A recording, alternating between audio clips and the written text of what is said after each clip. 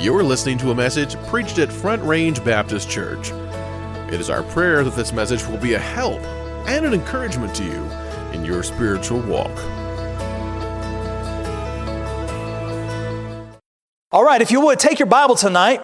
I'm sorry you're stuck with me this evening, so take your Bible, turn to 1 Samuel chapter number 9.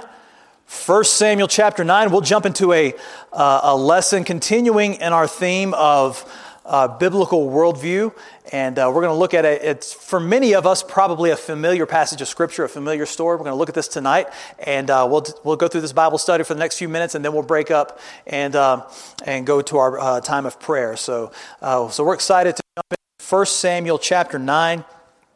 And look into what the Word of God is teaching us here. Now understand, to fully hold a biblical worldview, to really have a worldview that is based on God's Word, we understand one fundamental truth, or there's one fundamental truth that we really need to understand. And that is this, that God is in control. God is in control. Now, I don't know about you, but I have to remind myself that a lot, especially in recent days when the world seems like it's all falling apart and everybody hates everybody and all that kind of stuff, and all the politicians seem crooked and all of that. I have to remind myself that God is in control. And this is something that God is in control of the TV screens too, man. Just shut them all down. This is something that as Christians we have to understand, that all the events taking place in this world are based on this fundamental truth. It may seem like things are out of control. It may seem like things are going crazy, but we understand that there's a bigger plan in place. Now, when we look at the world and all of the events of the world and we understand that, then we're not being affected by the events of this world. Pastor made this quote last week, if you were here. Without a biblical worldview, we are reacting to world events. Without a biblical worldview, we're just reacting to things that are happening in the world. As Christians, if we understand God's Word, we know God's Word, we understand that the events going on in the world don't specifically affect us. We know the back of the book. We know the end of the story. We know how things are going to end up. And so this is something that's very important and vital for us to remember. Guys, if we just need to shut those TVs off, that's fine. They just keep blinking on and off. So if we just need to leave them off, that's okay. All right. So if you would, take your Bible. 1 Samuel chapter 9, we're going to look here at a few verses. We're going to stay in this chapter for the rest of the evening. Before we jump into that, how many of you watched the Super Bowl on Sunday? A few of us did? All right. It's one of those things, I'm a Cowboys fan, so I never get to watch my team in the Super Bowl, but we watch the Super Bowl every year. I enjoy watching football and all that good stuff, but after the game was over, watched that game, that was kind of a beatdown. The Buccaneers came out ready to play. Yeah, somebody asked me before the game, what do you think is going to happen? I said, I think the Chiefs are going to win by 2 touchdowns at least. I said, I don't think the Bucs can stop them. I think the Chiefs are going to win. I think Brady's luck is going to run out. And come to find it wasn't luck. And he's just that good. And here we go, and they win again. But the big criticism I heard on, listening to sports radio the next day was that there was a lot of criticism of Eric Bieniemy, the offensive coordinator of the Kansas City Chiefs, because a couple of defensive players after the game were being interviewed, and they made a comment. It didn't seem like they tried anything different. It didn't seem like they ever adjusted. I thought, man, that's, the guy's being paid a lot of money to figure it out. And I mean, obviously, he got his team to the Super Bowl. He's got a great offense there, and obviously he knows what he's doing. But in that game, the big criticism from sports writers and from even some of the players on the Buccaneers team was that it didn't seem like they made any adjustments. Now, we would sit back and say, well, that's what you're paid to do. That's your job. You got to figure it out. You got to score points. And obviously, they weren't able to do that. But here's the point. The Word of God is to be to us a mirror. Why? Because we are to look at a mirror and see things that need to be adjusted. Before I walked out here tonight, I threw this coat on and I stood in front of a mirror to make sure, I didn't look like a fool when I stood up here on this platform. We look at a mirror to make adjustments in our appearance to make sure we look right. Everything is in order. Well, this is why we look to the Word of God. As we grow in the Word of God and as we study the Word of God, it's a mirror for us to do just that, to make adjustments. We say, how foolish for a coach who's leading a football team to never make adjustments, gets blown out of the ball game. A few years ago, we don't have any Alabama fans here, do we? Oh, man, there's always one. Come on. So, a few years ago, I'm an LSU fan, if you didn't know. We can't be friends now. So, we were in a national championship game against Alabama, which I still argue to this day we shouldn't have been playing them twice. But anyway, we were playing Alabama in this game, and we come out, and we hand the ball up the middle. We hand the ball off, running back, up the middle, up the middle, up the middle, all first half. Our quarterback was horrible all first half, and I just knew we're going to get into halftime, we're going to make a quarterback change, we're going to start opening up the offense, and we're going to come back and we're going to try to score. Our defense was playing really well and kept us in the game. We came out in the second half. Same quarterback came out, played horrible. Same game plan. Handoff up the middle, handoff up the middle, handoff up the middle. Threw a 5-yard out and missed our receivers over and over and over again. And no adjustments were made. And as a fan, you're so frustrated when no adjustments are made.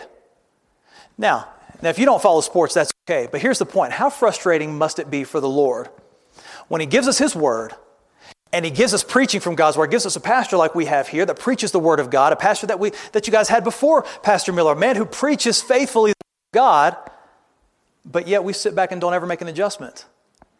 We see the events of the world, we see everything taking place, and how frustrating must it be for the Lord when you and I sit back and say, I'm doing fine. Hand off up the middle. It's not working, but we're just going to keep doing what we're doing. Our life is falling apart. Stuff's not working, but we're just going to keep doing what we're doing. And all the while, the Lord says, wait a second here. I've got a plan for you to understand. Now, look, to have a biblical worldview doesn't mean we have to know the reason why everything is happening. Now, don't misunderstand that. It doesn't mean we're going to know all the reasons why everything is going on in the world right now. It doesn't mean that you're going to know all the reasons why everything is going wrong in your life right now. But the point is this, it's knowing that God has a plan. It's knowing that God has a plan. God is in control, okay? And this is what we're going to look at here in 1 Samuel chapter 9. We're going to kind of take the long way around here. So stay with the story.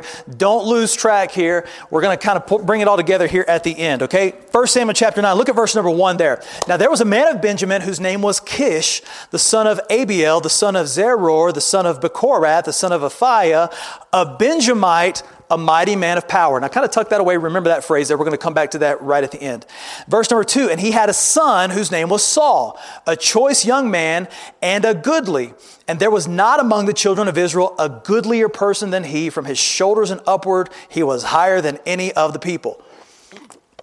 All right, so if you know the story here, the children of Israel have asked for a king. They want a king. If you go back to chapter 8, you see that they asked for a king. God told Samuel's the prophet of God. He says, Samuel, tell them they don't want a king. If they get a king, things are going to go bad. It's not going to be good. If they get a king, they're going to start paying taxes. They're going to start sending their sons to war. People are going to die. They need to leave the government the way it is with God in control, a theocracy. God is in control, leading through His prophets. But the people of Israel were stubborn. They're hard-headed, kind of like me and you. All right, they were hard-headed, stubborn, wanted their way. So God finally said, okay, I'm going to give you what you want. And unfortunately for us, sometimes God gives us what we ask for. Now that's a whole message for another night. We're not going to get into that tonight, all right? But that's a whole other thought. But God says, all right, you want a king? Here you go. Now you see who God picked for them. Now look there again in verse number 2. It says there at the end of the verse, from his shoulders and upward, he was higher than any of the people.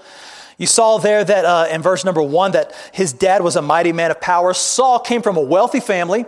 He was from the right pedigree. He had the right looks. He was big, strong. I mean, he was the whole package. Wealthy family, a lot of money, big, tall guy, looked the part. Everything was great. As a result, he was readily accepted by the people to be the king. Now, Saul himself, he wasn't sure about this. Oftentimes when something good or even bad happens to someone, the first words that come out of our mouth is, well, you were at the right place at the right time. Or sometimes we have to say it the other way. You were at the wrong place at the wrong time. Often we make those statements and those comments. And I know what we mean by that. I say that kind of stuff all the time. But the point is this. We have to understand that there is no just luck of the draw. We just happen to be at the right place at the right time, or we just happen to be at the wrong place at the wrong time. We understand God is in control. God is in control. So the things that are going on in this world globally, the things that are going on here in our city locally, the things that are going on in your home, understand God is in control. Okay? We know that God is still king, that He is in control. Now, Look at verse number 3 now. Keep that thought in mind, and we're going to keep moving ahead here. Verse number 3, and the asses of Kish, Saul's father, were lost. And Kish said to Saul, his son, now take one of the servants with thee and arise and go seek the asses. And he passed through the Mount Ephraim and passed through the land of Shalisha, but they found them not. And then they passed through the land of Shalem, and they were not there. And they passed through the land of the Benjamites, but they found them not. Now look, I don't think much of donkeys, okay? All right, it's not it's not a great asset to me. I know some guys in Mississippi who had some farms and they had some property and they had donkeys and they used them. But in Bible days, these were a sign of wealth. It was almost like you would have like an ATV today or a pickup truck or something like that. They were used to haul things, to move things from one place to the other, to help plow, to help cultivate crops. Donkeys were a great asset in their day. They were sometimes even used as a means of transportation. Now, I've never tried a donkey as a means of transportation, but I'm sure it beats, walking for a long distance. I would think it'd be kind of like driving a Dodge, It's okay as long as nobody sees you doing it, something like that. But anyway, should I duck here? Donkeys were very valuable in that day. Kish's donkeys have run off. He sends Saul and he sends a servant to go find him. Now, here's where we see God at work. This is the first part of the plan here. Now, when a rancher's livestock goes missing, I've known this. I know some guys who are ranchers. When their livestock goes missing, 9 times out of 10, they know where they are. All right, they're down by the green lush grass, or they found a spot by the lake where they know where the water is. Typically, the ranchers I know, when their livestock goes missing, they know where to find them. Well, in this particular case, they can't find them. And this is what they do. I mean, Saul's a grown man. The servant that's working with him, these guys do this for a living. So not finding livestock is kind of out of the norm. They were experienced ranchers, but these donkeys were nowhere to be found. They looked for days over a vast area, but this was the hand of God. This was the hand of God. First point tonight, God moves in the direction he wants to go. God moves in the direction he wants to go. Okay, look at verse number 5. When they were come to the land of Zuph, Saul said to his servant that came with him, come and let us return, lest my father leave caring for the asses and take thought for us. Saul was ready to quit. I've had enough. All right, I can't find him. I'm sure dad's worried about me. I'm sure his dad was not. But anyway, and he said unto him, behold now, there is in this city a man of God, and he is an honorable man.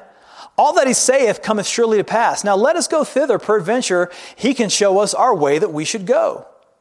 Then Saul said to his servant in verse 7, but behold, if we go, what shall we bring the man? For the bread is spent in our vessels. There's not a present to bring the man of God. What have we? And the servant answered Saul again and said, behold, I have here at hand the 4th part of a shekel of silver that will I give to the man of God to tell us on our way. Before time in Israel, when a man went to inquire of God, verse 9, thus he spake, come and let us go to the seer, for he that is now called a prophet was before time called a seer. Then said Saul to his servant, well said, come, let us go. So they went to the city where the man of God was. Okay, so God used a herd of donkeys to get Saul where he wanted Saul to be, at the right place, at the right time. Now here's where it gets interesting. While God was moving Saul and working through Saul's servant to get Saul to Samuel, God is working on the other side, placing Samuel at the right place at the right time. Verse 11, and as they went to the hill to the city, they found young maidens going out to draw water and said to them, is the seer here? Talking about Samuel.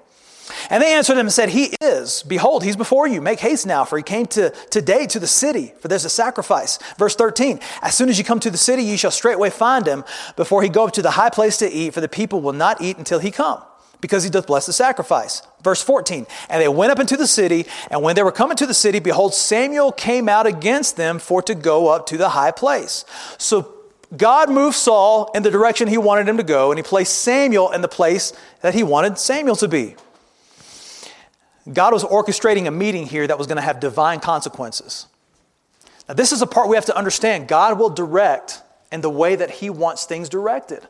God will move in his own direction. Number 2, God sets the meetings that he wants to occur. Okay? God sets the meetings he wants to occur. Verse 15.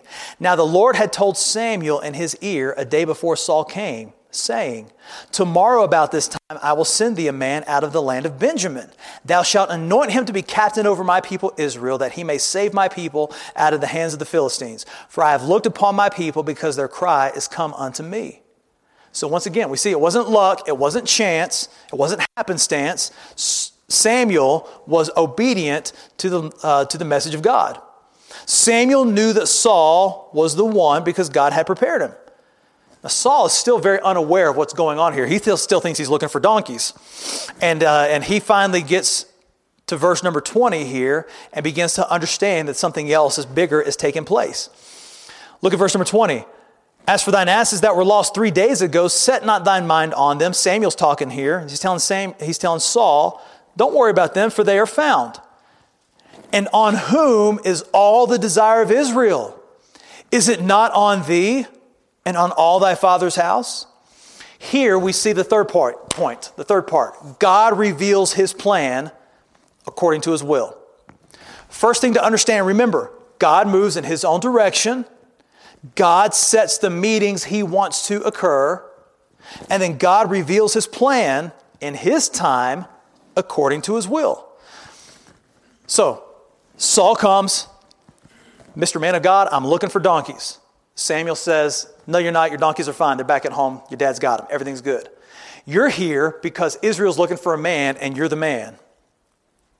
This is the words that Samuel used to Saul, translated into English. You the man. All right. You are it. God has chosen you. You're to be the king. Now Saul, look at verse number 21. What's Saul's reaction to that? And Saul answered and said, am not I a Benjamite of the smallest of the tribes of Israel? And my family the least of all the families of the tribes of Benjamin? Wherefore then speakest thou so to me? Back south we call this crawfishing. All right, Saul starts backing up. Wait a second. I'm from the smallest house. Now remember verse 1? Kish was a mighty man of power. What does Saul say? We ain't that powerful. I'm big, but I ain't that big. All of a sudden, he starts stepping back. Wait a second. I'm not sure about this. God's already divinely spoken to Samuel. Now we understand that things were different in the Old Testament. They did not have God's word. They didn't have the indwelling of the Holy Spirit. So God spoke through prophets to his men. Saul knows this. Saul knows that Samuel is a prophet of God. He knows that he's speaking on behalf of God. He is giving a message from God. Right away, now this is, again, just a little side note here, just a little nugget here to keep in your memory, but Saul right away rebels against God's will. This opens up the door for a character flaw that we see throughout the rest of the life of Saul, rebelling against God's plan. So, Saul rebels against God's plan for the first time in this moment. When we opened up the chapter in the story, we saw that there was a rich man named Kish. He's wealthy, influential, respected member of the community. Saul says, but we're the smallest tribe in Israel. Now, real quick, we'll wrap this up here in just a couple minutes. Verse 22. And Samuel took Saul and his servant and brought them into the parlor and made them sit in the chiefest place among them that were bidden, which were about 30 persons. Now again, Saul doesn't know the whole story yet. He doesn't know he doesn't know the full scope of God's plan here, but he knows that he's been chosen of God. Samuel's already made that declaration and he's not real convinced about it. Verse number 25, and when they were come down from the high place to the city, Samuel communed with Saul upon the top of the house. Verse 27, skip down to verse 27. And as they were going down to the end of the city, Samuel said to Saul, bid the servant pass on before us. And he passed on. But stand thou still a while, that I may show thee the word of God. Chapter 10, verse 1. Then Samuel took a vial of oil and poured it upon his head and kissed him and said, is it not because the Lord hath anointed thee to be captain over his inheritance? Now, again, this is the message tonight. God works in our lives very similar to the way he works in the lives of Saul and Samuel. Now again, we talked about that, not exactly, because we now have God's word. We have now a more sure word of prophecy, Peter tells us. But still, nonetheless, God, through the power of the Holy Spirit, through the power of his word, he speaks to us and he directs us. Why did Saul ultimately fail in his calling? Because he failed to let God's will be done. He failed to let God be God. Saul knew better. From the time that he was anointed king of Israel through the rest of his life, Saul fought against God's will. Now think about this. First king of Israel could have gone down as a legend. I mean, think about the legend of David. That could have been Saul. I mean, God appointed Saul to help keep Israel away from the Philistines. Saul could have been that guy. But he fought against the will of God when things got difficult. Now we understand, to have a biblical worldview, we have to understand God is in control. And if I have God's word here as a mirror, that means that I'm going to need to make adjustments in my life from time to time. If you're a Christian who's been saved for many, many years and you've not made adjustments in your life, the problem is not the Word of God. The problem is not the Holy Spirit. The problem is we're not looking in the mirror and making adjustments. I like being able to look back and say, okay, I accomplished this. I started this here and I accomplished this later. And I think all of us, we feel that sense of accomplishment when we've done something. We've built something. We've gone on a diet plan. We've lost weight. Or we started working out. We built some muscle. We see some results from some kind of effort that we've put in. We relate to that. We like that. In our Christian life, we ought to be able to do the same thing, to be able to look at this mirror and see a difference, adjustments that have been made in our. With a biblical worldview, all right, stay with me here. We'll be wrapped up here. With a biblical worldview, we understand Romans 8:28. We know that all things work together for good to them that love God, to them who are the called according to his purpose. Look, God used donkeys in the past. He's not above using all sorts of things to get yours and mine's attention. He's not above using things and events and circumstances in our lives to get us to adjust. Again, this isn't always just necessarily that there's sin that has to be dealt with in your life, or it's not always necessarily in a negative connotation. It may be like Saul. God called Saul for a greater calling than he could have imagined. God was calling Saul to be more than he was. God may be calling one of us tonight to do the same. To be more than we are. To not just sit and stay in the same location, in the same spiritual condition we are today. And this is the lesson here. If we have the right biblical worldview, we understand God's in control. If God's in control, he's going to use things in your life and in my life to help us make adjustments so that we can grow. God used donkeys to get Saul to Samuel. God spoke to Samuel to get him to Saul, to give the message. Maybe things in your life have been moving you to a place to make life changes in order to move closer to God.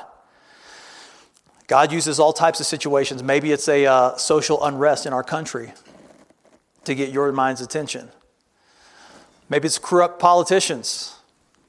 Maybe it's financial difficulty in your home. Maybe it's relationship problems.